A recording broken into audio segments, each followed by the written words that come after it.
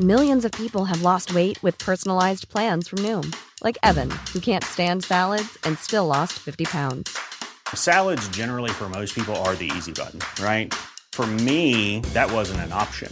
I never really was a salad guy. That's just not who I am. But Noom worked for me. Get your personalized plan today at Noom.com. Real Noom user compensated to provide their story. In 4 weeks, the typical Noom user can expect to lose 1 to 2 pounds per week. Individual results may vary.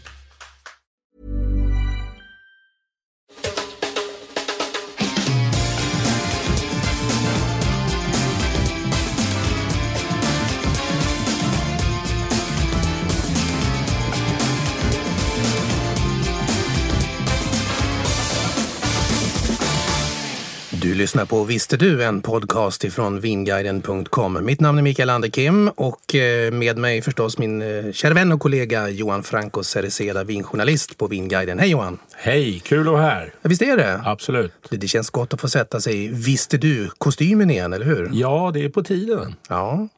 Du, kan man lära sig för mycket om vin? Aldrig. Det är alltså ett outtömligt område det här och det är det som är så himla kul med det. Vi lär oss någonting nytt varje dag. Vi smakar nya viner varje dag. Mm. Är du fortfarande lika nyfiken på vad vinvärlden kan ge? Ja, alltså jag tror att jag är ännu mer nyfiken idag. Därför att ju mer jag lär mig, desto mer förstår jag att det finns jättemycket kvar. Så att jag försöker prova så mycket jag kan. Jag försöker läsa så mycket jag kan. Och när jag reser så är det naturligtvis vin i fokus. Är det ofta som dina gamla sanningar ställs på ända? Ja, jättebra tycker jag också. Ja. Alltså jag tror ju att jag vet lite för mycket än vad jag egentligen vet ibland. Det är klart jag har lärt mig en del under de här 30 åren som jag har sysslat med vin. Men det är jättekul att bli ifrågasatt och det är jättekul att lära sig nytt. Och jag tror inte att jag är den enda som befinner mig i den här situationen, utan det är ju så att vinvärlden är föränderlig. Och det vi visste igår, det kanske inte riktigt alla gånger stämmer. Nej. Och det är därför vi har den här Visste du, för att vi ska kunna liksom fräscha upp eller kanske putsa av vissa gamla sanningar och sätta dem i dagsljus istället. Så är det, vi måste alltid vara aktuella. Vi ska vara det. Ja, för vi lär oss. I våran film Visste du-film om Petite Sirah och grillviner så ställde vi frågan om tror du att Petite Sirah och Syrah är samma druva? Vad har vi för svar på det, Johan? Ja, det låter ju nästan så, eller att det skulle vara en undervarietet till Syrah, men likheterna finns naturligtvis eftersom Petite Sirah är faktiskt en korsning mellan Syrah och en sydfransk druva som heter Peloursin. Peloursin? Ja, Peloursin. Mycket okänd, i synnerhet internationellt. Ja. Men Johan, då måste jag ju fråga, du säger korsning där. Hur förklarar man bäst att en druva är ett resultat av en korsning och vad innebär det? Ja, egentligen innebär det att man korsar två druvor för att man vill få fram det bästa av de båda. Och i det här fallet så handlar det mycket om att man ville göra en druva som var lite mer resistent mot mjöldagg som uppstår i fuktiga klimat. Och då fanns det en botanist i slutet på 1800-talet i Frankrike som tyckte att Syrah var jätteintressant. Det är en kvalitetsdruva av höga mått. Och Peloursin, det var också en spännande druva som är relativt högavkastande. Och inte så känslig just mot mjöldagg. Så då tänkte han så här att om jag korsar de här så kanske jag får fram kvaliteten från Syrah och den resistenta karaktären hos en Peloursin. Så det var helt enkelt det han gjorde. Han korsade de här två. Så fick han fram en druva då. Som så småningom började kallas för Durif. Efter hans namn då. François Durif. Åh, det förpliktigade. Ja, det gör det ju. Fast grejen är att han fick ju aldrig reda på att den här druvan kallades Durif. Han hann ju dö innan. Ja. Sen bytte den ju namn då just till Petite Sirah. I synnerhet då när den började exporteras till nya världen.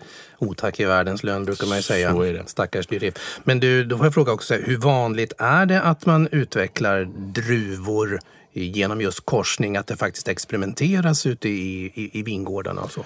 Det har ju varit lite vanligare än vad det är idag. Därför att idag har vi ju så himla många druvor så vi behöver egentligen inte sysselsätta oss med det här. Men det är klart att om vi säger 1800-talet, början på 1900-talet när vinvärlden skulle expandera ännu lite mer än vad den gör idag. Då tittade man ju lite på vilka druvor behöver jag för det här klimatet. Tyskarna var ju naturligtvis jätteduktiga på det här eftersom de har haft åtminstone ett klimat som har varit lite mer kylslaget. Och då har de ju behövt druvor som mognar lite tidigare eftersom annars blir det för kallt och då mognar de inte. Och då om man skördar omogna druvor då blir det surt och dant. Ja. Så att där har de varit duktiga. Men jag tror att idag har den här idén så att säga inte försvunnit, men det är inte alls lika hög grad av intensitet. Man pratar ju om att man har druvkloner, men kloner och korsning är inte samma sak. Nej, kloner är ju egentligen variationer av en och samma druva. Så om vi tar en druva som Chardonnay till exempel så vet vi att vi har över 40 stycken olika kloner av den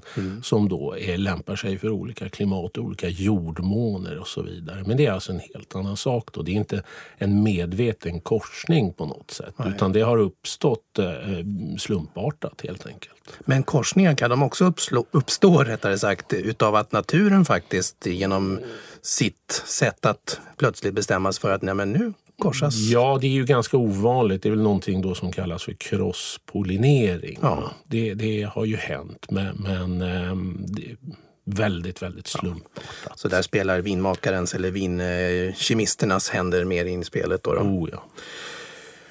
Petite Sirah som druva, vilken status har den? Ganska okänd skulle jag vilja säga. Vilket är lite förvånansvärt därför att det här är en fantastiskt bra druva. Det är en kvalitetsdruva av höga mått och jag är lite förvånad över att vi inte har tagit oss till den i högre utsträckning. Det är en druva som ger väldigt kraftiga viner, alltså röda viner. Det är en blå druva då eftersom Syrah är blå och Pelorsin är blå. Just det. Så att det här är en druva som jag tror har en fantastisk potential bara vi upptäcker den. Och en av anledningarna till att den har en potential är att det oftast och nästan alltid görs endruvsviner på Petite Sirah. Mm. Ja. Sen ligger möjligtvis namnet lite i fatet för druvans vidare berömmelse eftersom allt som heter petit verkar ju lite sådär smått. Ja. Och det är ju knasigt för att det här är ju en stor druva. Ja. Det här är en druva som ger kraftiga viner, komplexa viner. Ja. Så att petit, nej, det stämmer inte. Inte i det här fallet. Nej. Och det är inte som i Chablis att petit Chablis den lägst klassificerade i det fallet. Nej, precis. De kanske ångrar ordvalet där. För det låter ju lite som att det här är inte så bra. Ja. Chablis får vara en annan gång. Ja. Du har tagit med dig ett Petite Sirah-vin också. Ja, det har jag. Och det roliga här är att det heter Durif istället för Petite Sirah. Men de har skrivit inom parentes på etiketten AK som alltså betyder alias Petite Sirah. Så att vi ska vara säkra på att det är samma historia. As known as. Ja, och Petite Sirah är en druva som odlas framförallt i Kalifornien ska vi säga. Mycket nya världen. I Frankrike har den försvunnit. Pelorsin odlas som sagt en del i södra Frankrike. Men den används nästan alltid som blanddruva. Men det här vinet är från Australien då. Mm. Och de har ju i och för sig lite sådär nya världen idé om hur det ska vara. Men jag tycker att det är ett jättehäftigt vin det här. Det är ett vin som kostar 89 spänn och det är hemskt mycket vin för pengarna. Ja. Så skulle jag vilja säga. Mycket vin för pengarna och ni som lyssnar på det här ni kan också titta på vinguiden.com här nu då på den sajt som ni har klickat upp med oss så har ni också information om vinet, både pris och artikelnummer och namn och sånt. Så kan man ju då. Ja, artikelnummer är 6573 så att nu vet ni det. 89 spänn alltså för den här Caravan Durif. Och det vi provar är en 2016 då. Vackert. Ja.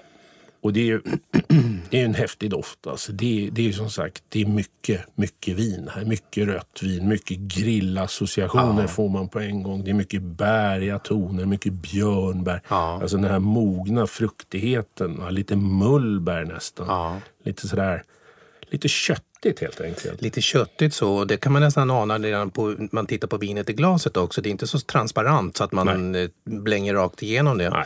Nej. Som ett gamévin precis. Nej, verkligen inte. Utan det har en mörkröd, ganska djup färg, nästan lite blåaktig. Ja. Och det ligger en liten kryddig ton där uppe också som man tänker sig att passar bra till grillen också då. Mm.